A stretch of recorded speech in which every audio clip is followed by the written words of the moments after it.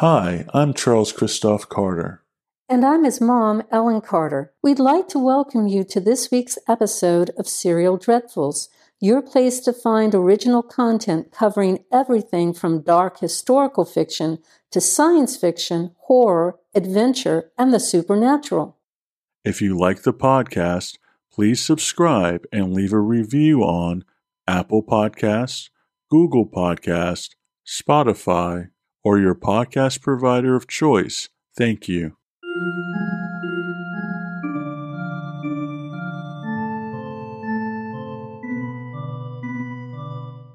In our last episode, an off-duty and intoxicated Bill Bannister spotted Greg Vivian on a deserted road and pursued him into the woods with murder on his mind.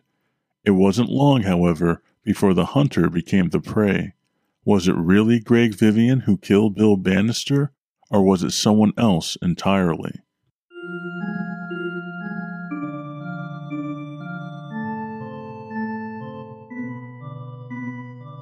And now, without further ado, the next episode of Yardwork, written by Charles and Ellen Carter, narrated by Ellen Carter. Listener discretion is advised.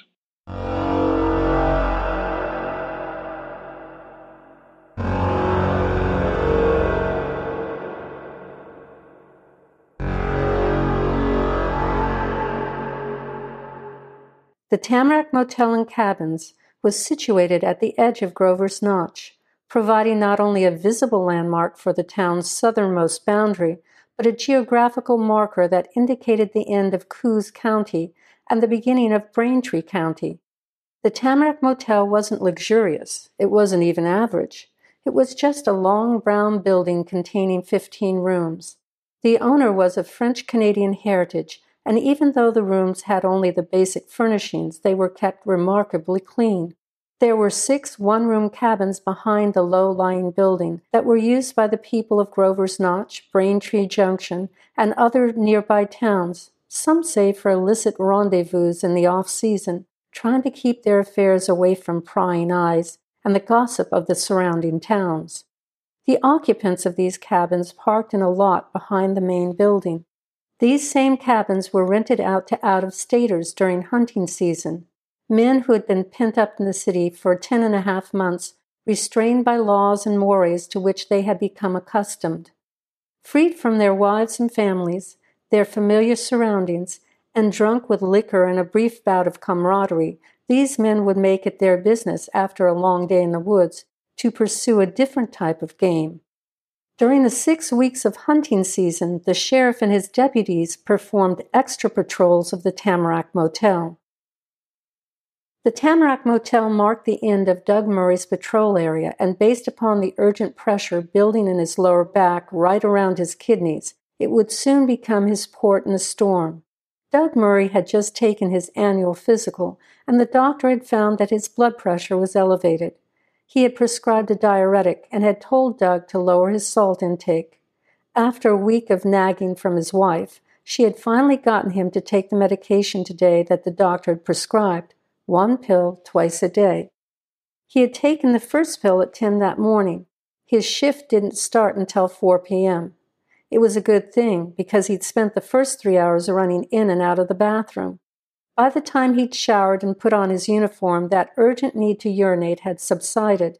He figured that the urgency to urinate he'd initially felt was primarily due to the fact that he'd never taken a diuretic before. As his shift wore on, he felt more and more confident that he was in control of the situation. That was until he took the second pill half an hour ago. Now he had to go so badly that if he didn't find a bathroom soon, he felt as though he'd piss his pants and he'd have to swing by his house and change his uniform. He didn't want to have to relieve himself in some bushes by the side of the road. After all, he was a law officer and was expected to have some modicum of dignity. The situation he found himself in was all her fault. If she had just backed off and hadn't nagged him so much, he would have eventually gotten around to taking the medication, maybe on his day off. He knew the Tamarack Motel was coming up on his left. "Hold on, Doug. You can make it. Think about something else." He remembered when he'd had his first sexual encounter. His friends had told him beforehand to think about something else, baseball, poker, anything but coming. It had worked for him then. He hoped it would work now. 50 yards ahead of him, a red Volkswagen pulled out of a side road and into the lane directly in front of him and slowed down. He was a quarter of a mile away from the motel's parking lot. There was a string of headlights from the oncoming cars. Christ, can't this jerk go any faster? If my back teeth weren't floating, I'd pull the bastard over and give him a ticket. He saw the neon glow from the lights of the motel. Almost there, Doug boy. You can make it. Think baseball, think baseball, think baseball. What year did Mickey Mantle hit his first grand slam? The Volkswagen's turn signal indicator flashed on. No, damn it. Don't turn here, you fucking jerk shit. Hold on. Hold your focus, Doug. Come on, think numbers, numbers. You can do this. RBIs, RBIs. Doug bit his lip, concentrating as hard as he could, trying to hold back the deluge that he had pent up in his kidneys. The Volkswagen made the turn, and he pulled in right behind it. It continued around to the back of the motel. He thought he recognized it, but other matters were more pressing. He pulled his cruiser up in front of the motel, quickly unbuckled his seatbelt, and bolted through the front door of the lobby. Evening. He didn't wait to hear what came next. He yanked the door of the men's room open and slammed it behind him. He had his zipper down and his equipment out faster than a jackrabbit jumping out of a hole. Hell, he didn't even bother to lift the lid. He could deal with that later. He stood there, a warm feeling of relief radiating from his very core, the ache and pressure in his kidneys beginning to subside. He'd never pissed so much in his life. Just when he thought he was done, he realized he had another bucketful ready for release. Jesus, thank you, Linda, I'm going to cram those pills down your fucking throat and see how you like it, you bitch, he whispered to himself as he shook himself and zipped up. He looked down at the seat. It was a mess. He grabbed some toilet paper and dabbed at it. Fuck it. He washed his hands, checked the front of his pants, and thought about how he must have looked when he came through the door. He took a deep breath, straightened his gun belt, and waited to make sure he didn't have to go again. When he was sure the urge had really passed, he opened the door and stepped out into the lobby in a professional manner. Good evening, officer. You were in quite a hurry, I see, the stranger behind the desk said with a smirk. Where's Marge? He asked, staring at the desk clerk. From what I understand, Marge eloped. Walter called me and asked if I could help him out until he finds out if she's coming back or not. Who are you? I'm Walter's cousin, Jean. Murray shook his head in disbelief. Damn, I just saw her last night. I thought she seemed awfully happy. I joked and asked her if she'd won the lottery. She laughed and told me she had in a way. She said things in her life were about to change for the better. I understand what she was talking about now. Well, good for her. The deputy heard the click of a door latch. He turned and looked over his shoulder, just in time to see a woman with honey blonde hair slipping out the back door. He was only able to get a glimpse of her narrow waist, the curve of one hip, and the flash of a shapely lower thigh and calf. It was like an optical illusion that you see in an art book, an unconnected circle that your mind automatically completes. And yet it was even more basic than that, more primitive. It was that strong male instinct that allowed him to connect those pleasing curves and lines, to make sense of the circle. That or the fact that a red Volkswagen had pulled into the motel just before he did was enough to convince him that he'd seen those shapes somewhere before, that he thought he knew the woman they belonged to. He was curious. He turned back and glanced down at the open register on the desk. The name he was looking for wasn't there. Maybe he was wrong. Maybe it wasn't her. He walked to the back door and looked out. The soft glow from the sodium vapor lights didn't illuminate the entire parking lot. There were 2 lights at opposite ends of the lot. The one near the lot's far edge flickered on and off. Murray watched the shapely figure begin to climb the steps to the cabin, her outline disappearing into the shadows that fell beyond the soft glow of the intermittent light. The silhouette of her body was caught for a brief moment once again, under the stream of subdued yellow light from the security lamp attached to the right-hand corner of the cabin. She opened the door, and the light from inside the cabin fell across the cold, hard ground. The door quickly closed, swallowing up both the woman and the light emanating from within. He still couldn't be sure if it was who he thought it was. He looked toward the other end of the parking lot. There were 4 cars parked there. One was the red Volkswagen. He stepped out the back door of the motel office and walked across the gravel lot. He tried the door to the Volkswagen. It was unlocked. He opened the door and flipped down the sun visor. The registration was in a plastic sleeve attached to the visor. It was her car. But was it her he had seen? He flipped the visor back up and closed the door. He started to walk back toward the office and then turned to take one last look at the cabin she'd entered. He wondered why she was there and if she was meeting someone. He returned to the motel office. The night clerk glanced up. "The woman who was just in here went into cabin 4. Could you tell me who's rented that cabin?" "Sure. Now let me see," the clerk said as he ran his finger down the list of names on the registry. "Oh, here it is. Says here that his name is Charles Mudgett." "Charles Mudgett?" The clerk shrugged his shoulders. "That's the name he used." "Did you get a look at his face?" "His face?" The clerk thought for a moment. "Normally, I'm not very good at describing faces, but I can tell you that there was one thing that struck me about his. It was that bright red hair on his face. He needed a shave real bad, and those piercing blue eyes of his were pretty intense. They seemed to look right through you. I can tell you right out that he's not someone I'd want to tangle with." "What was he wearing?" "Camouflage," the clerk replied. Doug Murray felt a shiver go down his back.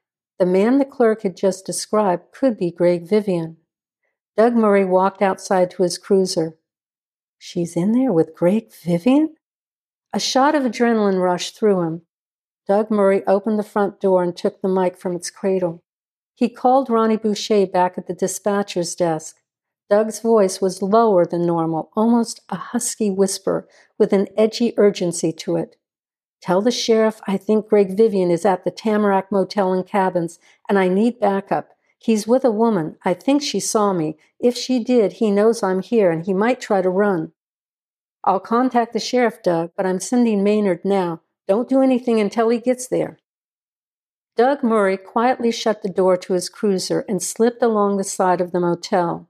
Moving toward the back parking lot, he hoped that he would be less likely to be seen approaching the cabin from this vantage point than if he'd walked out the back door of the motel. He pulled his weapon from its holster and continued walking toward the cabin. He kept his eye on the light coming from the curtained window. He was trying to remember if the cabin had more than one door, more than one way out. He couldn't afford to go back to the office to ask the clerk. If Vivian was in there, he might get away. Doug had no choice. If he wanted to keep Vivian from fleeing, he'd have to try and take him now, or at least make him think he was cornered until backup arrived. He crouched down as he started up the slope toward the cabin. She watched as Greg Vivian carefully, quietly lifted the window sash on the back wall of the cabin. "Never mind," he whispered. "I shouldn't have asked you for your help. It's not fair to pull you into this shit. Thanks for coming. Now get the hell out of here before old numbnuts comes creeping around. Go on, get." She bit her lip.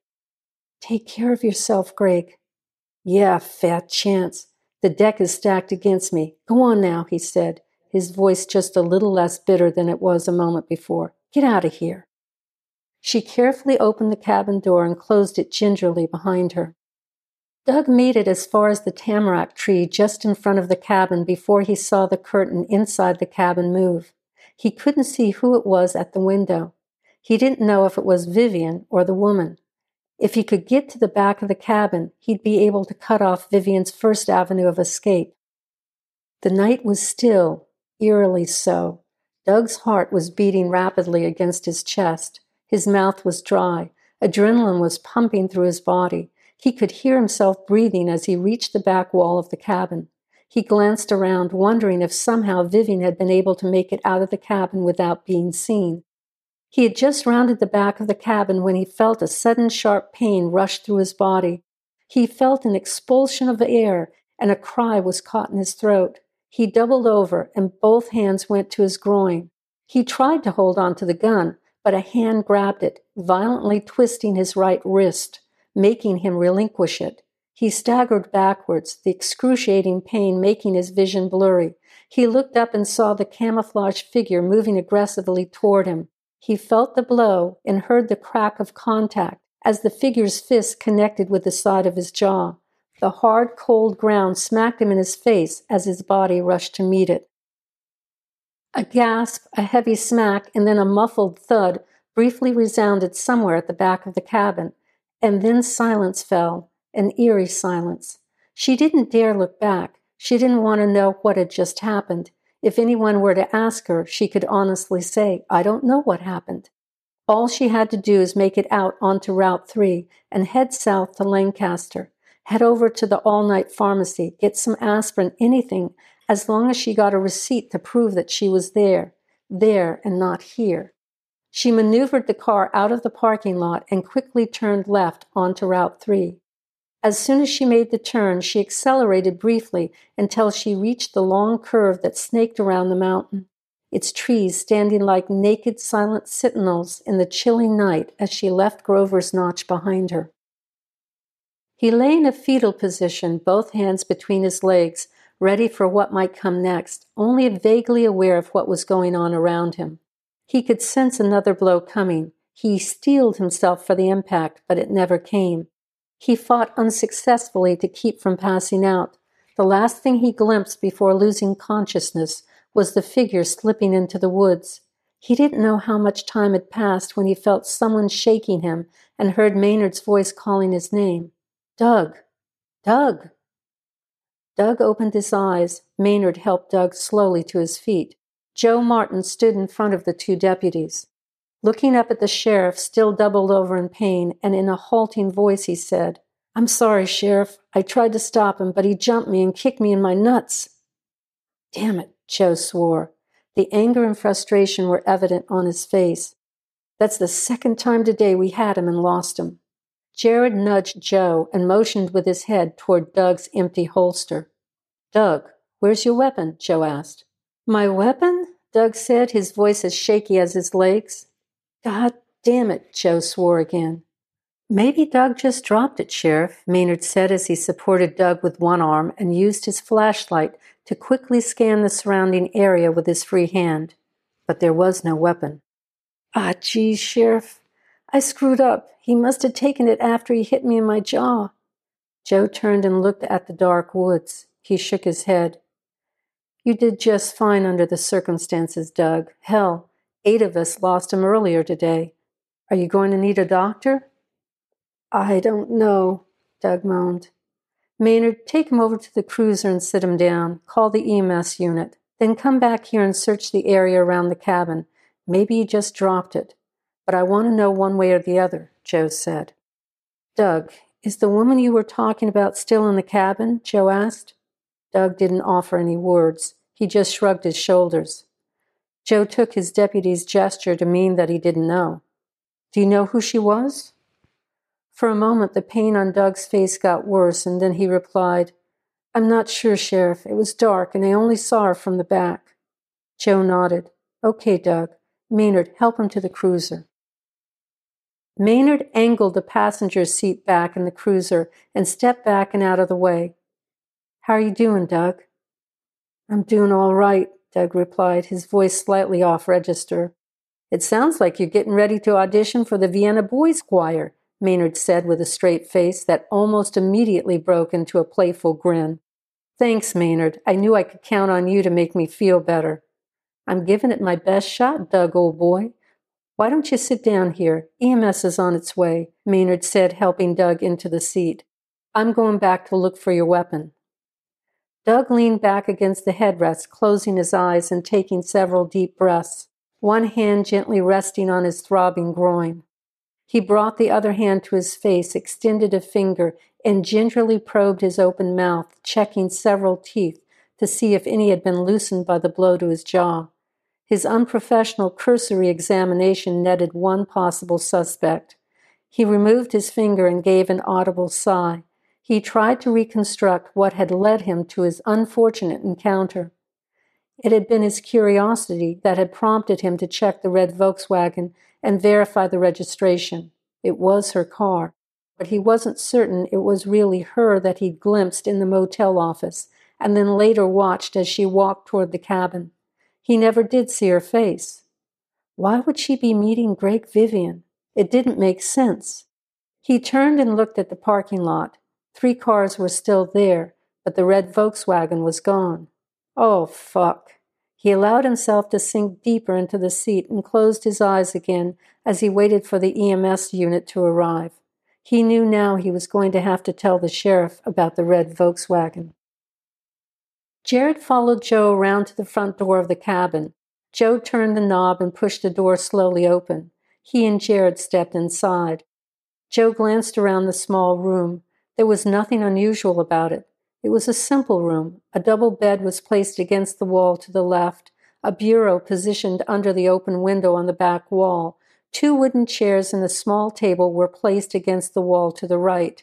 And just beyond the table and chairs was a narrow doorway that led to a tiny, perfunctory bathroom. As Joe's eyes swept the room, something green lying on the floor next to the bureau caught his eye.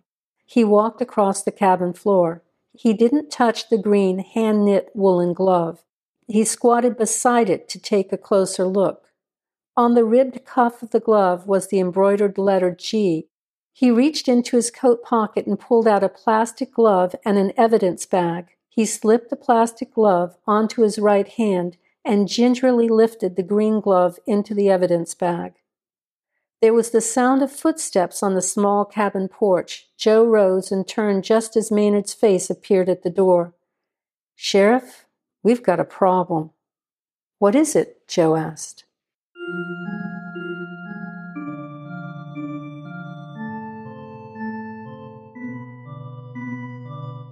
And now a preview of our next episode. With Greg Vivian still on the loose, Joe and his deputies find what's left of Bill Bannister in the woods. Not long after, Joe finds out about the lies Bill told the town gossip. What effect will such a deathbed confession have on Joe, his investigation, and the town?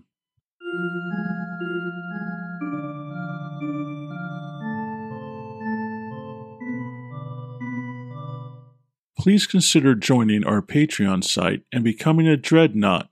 For only $3 a month, our Dreadnoughts get early access to free episodes, exclusive periodic commentary by the authors of the books and the creators of the podcast, exclusive access to episodes of the second half of each book as those episodes are released, and access to the entire back catalog of episodes as our podcast goes forward. Click the link in the show description now to become a Dreadnought and aid in the conversion of the uninitiated masses.